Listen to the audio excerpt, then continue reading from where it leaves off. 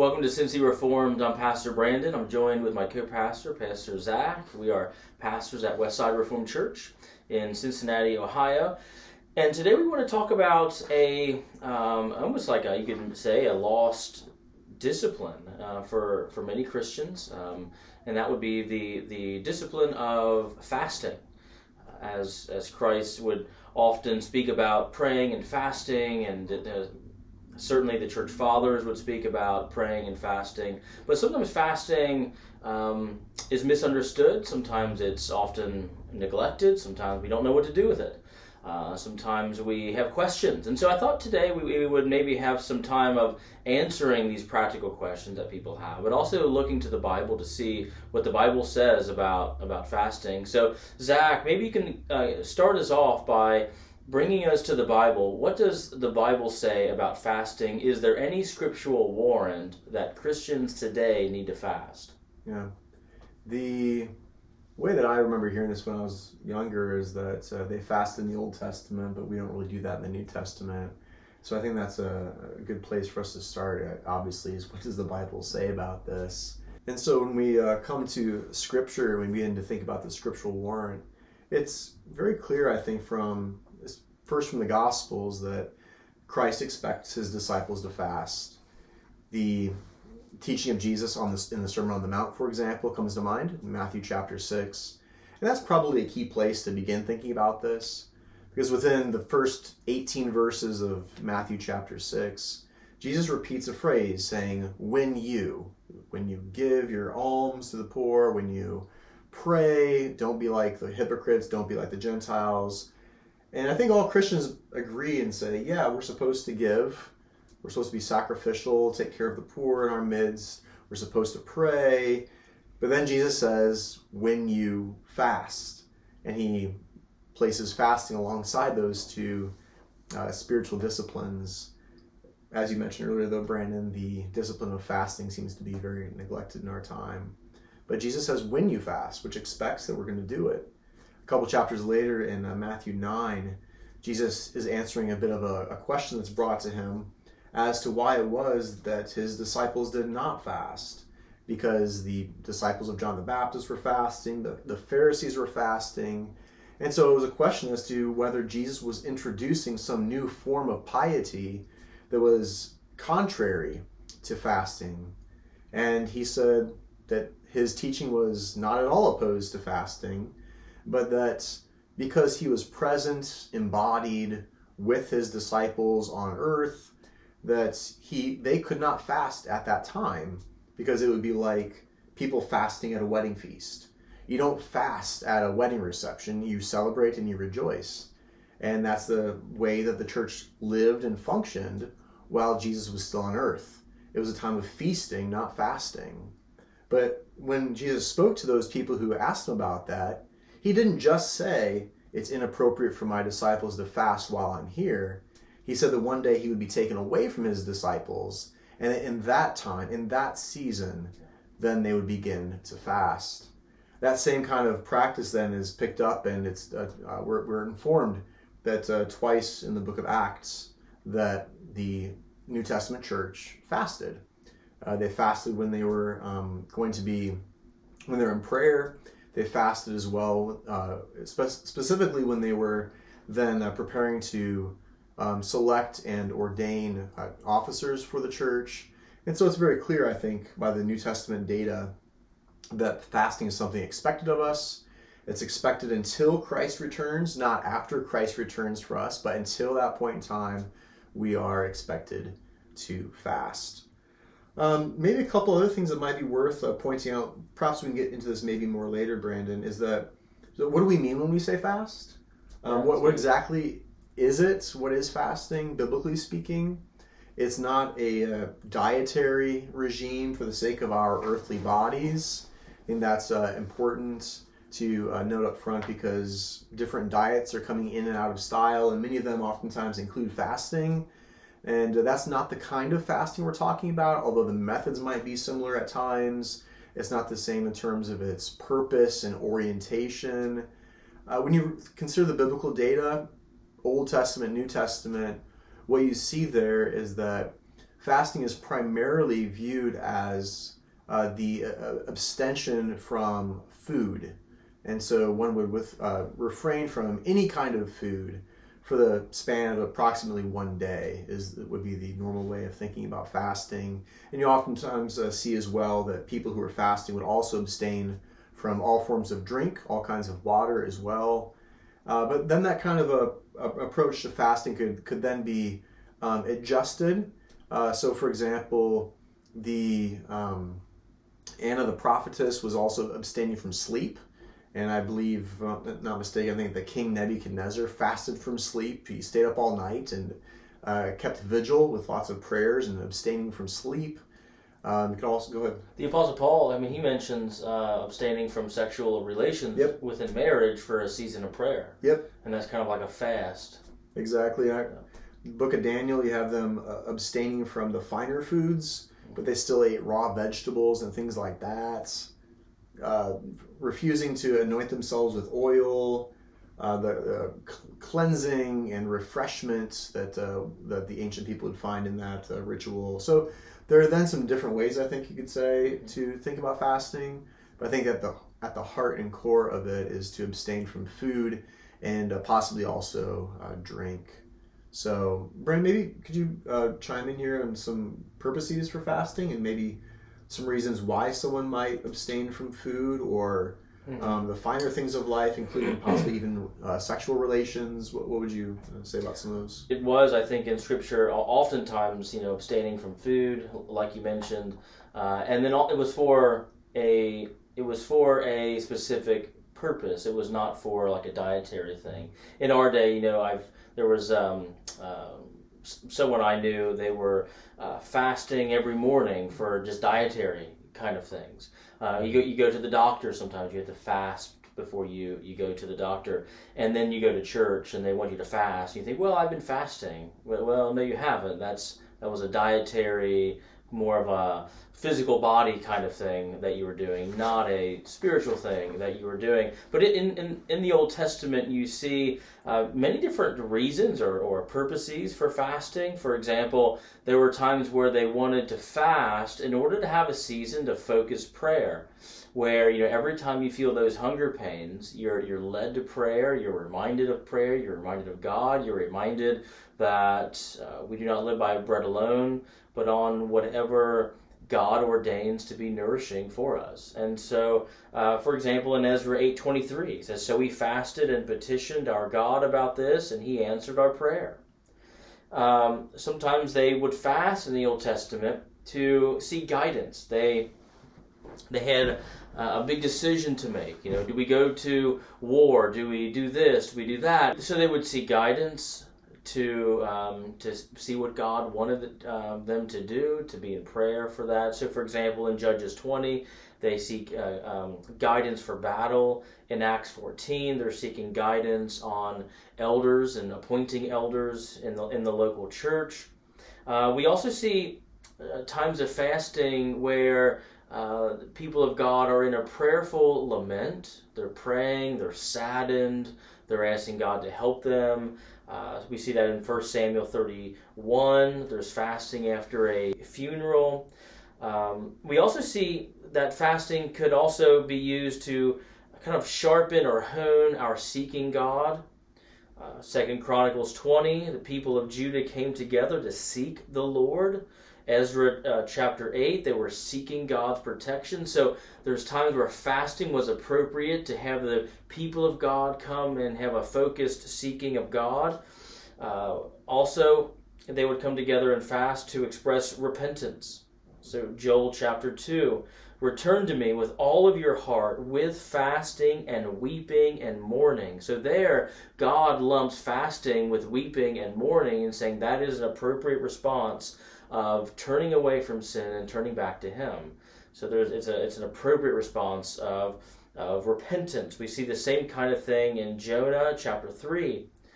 Sometimes fasting was used to humble yourself, to realize God is God, you are not. He is the creator, you are the creature. To have a humble posture. So for example, in Psalm 35, "I put on sackcloth and humbled myself with fasting." How did he humble himself? With fasting.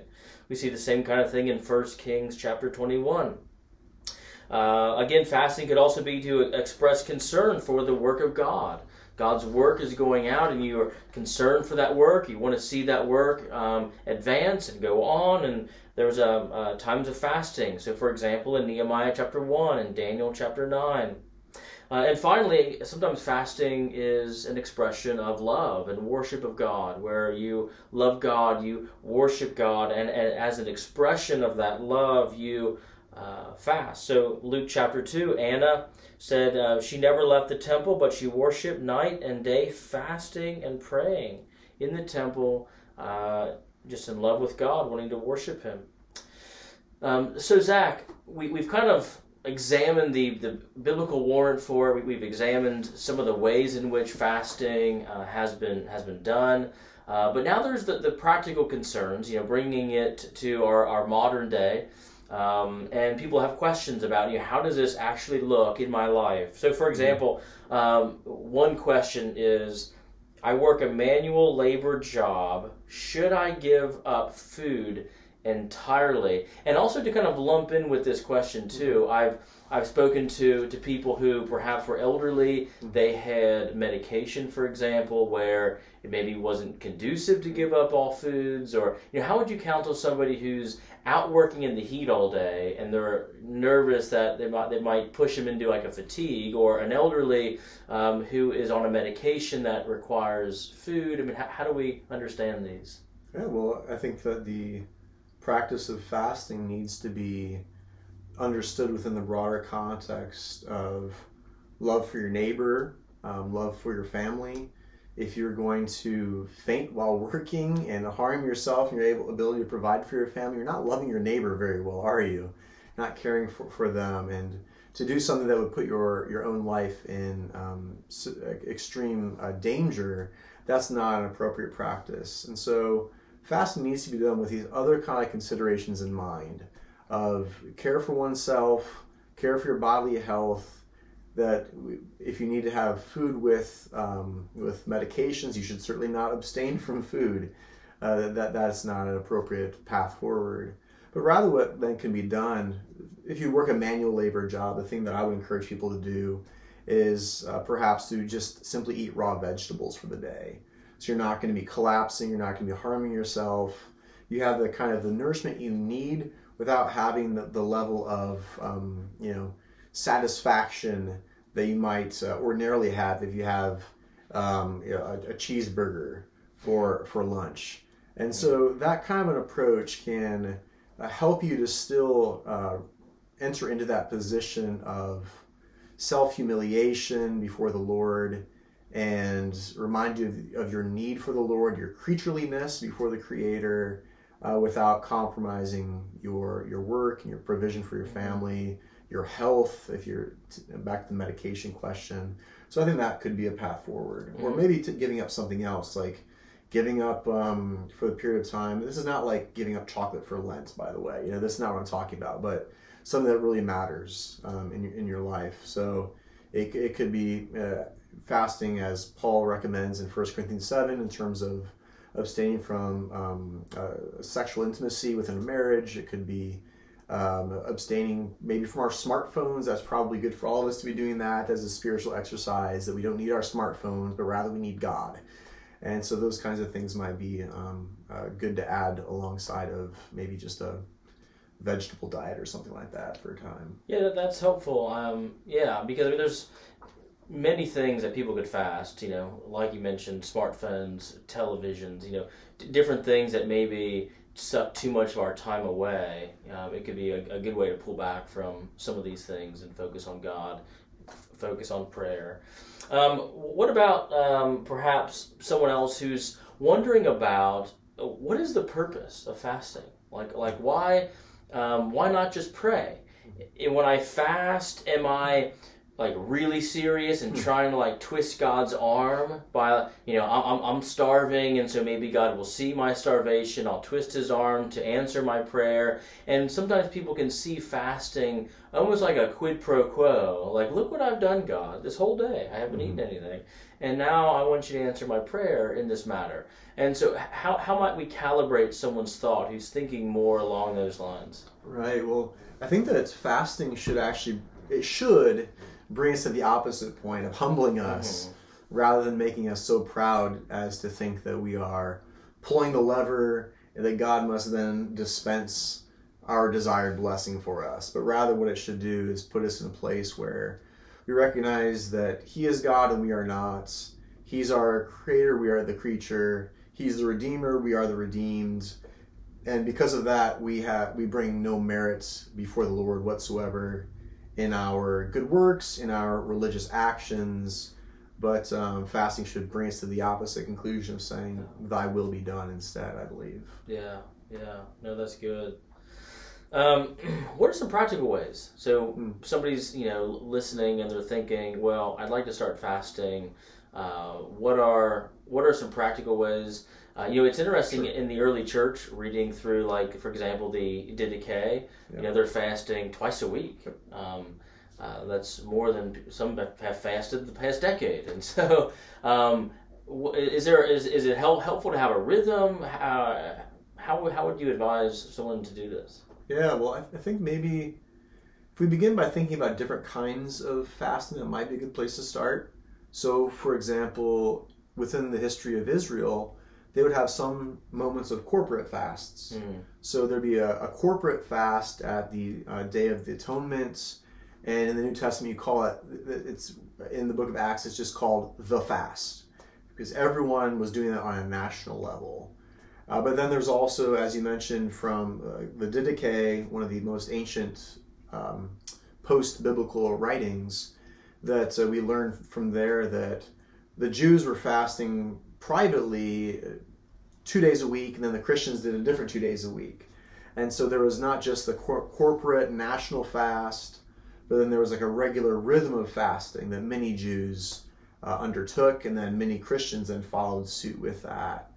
And so I think that maybe thinking about it in that kind of a way could be helpful, because there might be times when the church calls, your local church calls for a corporate fast.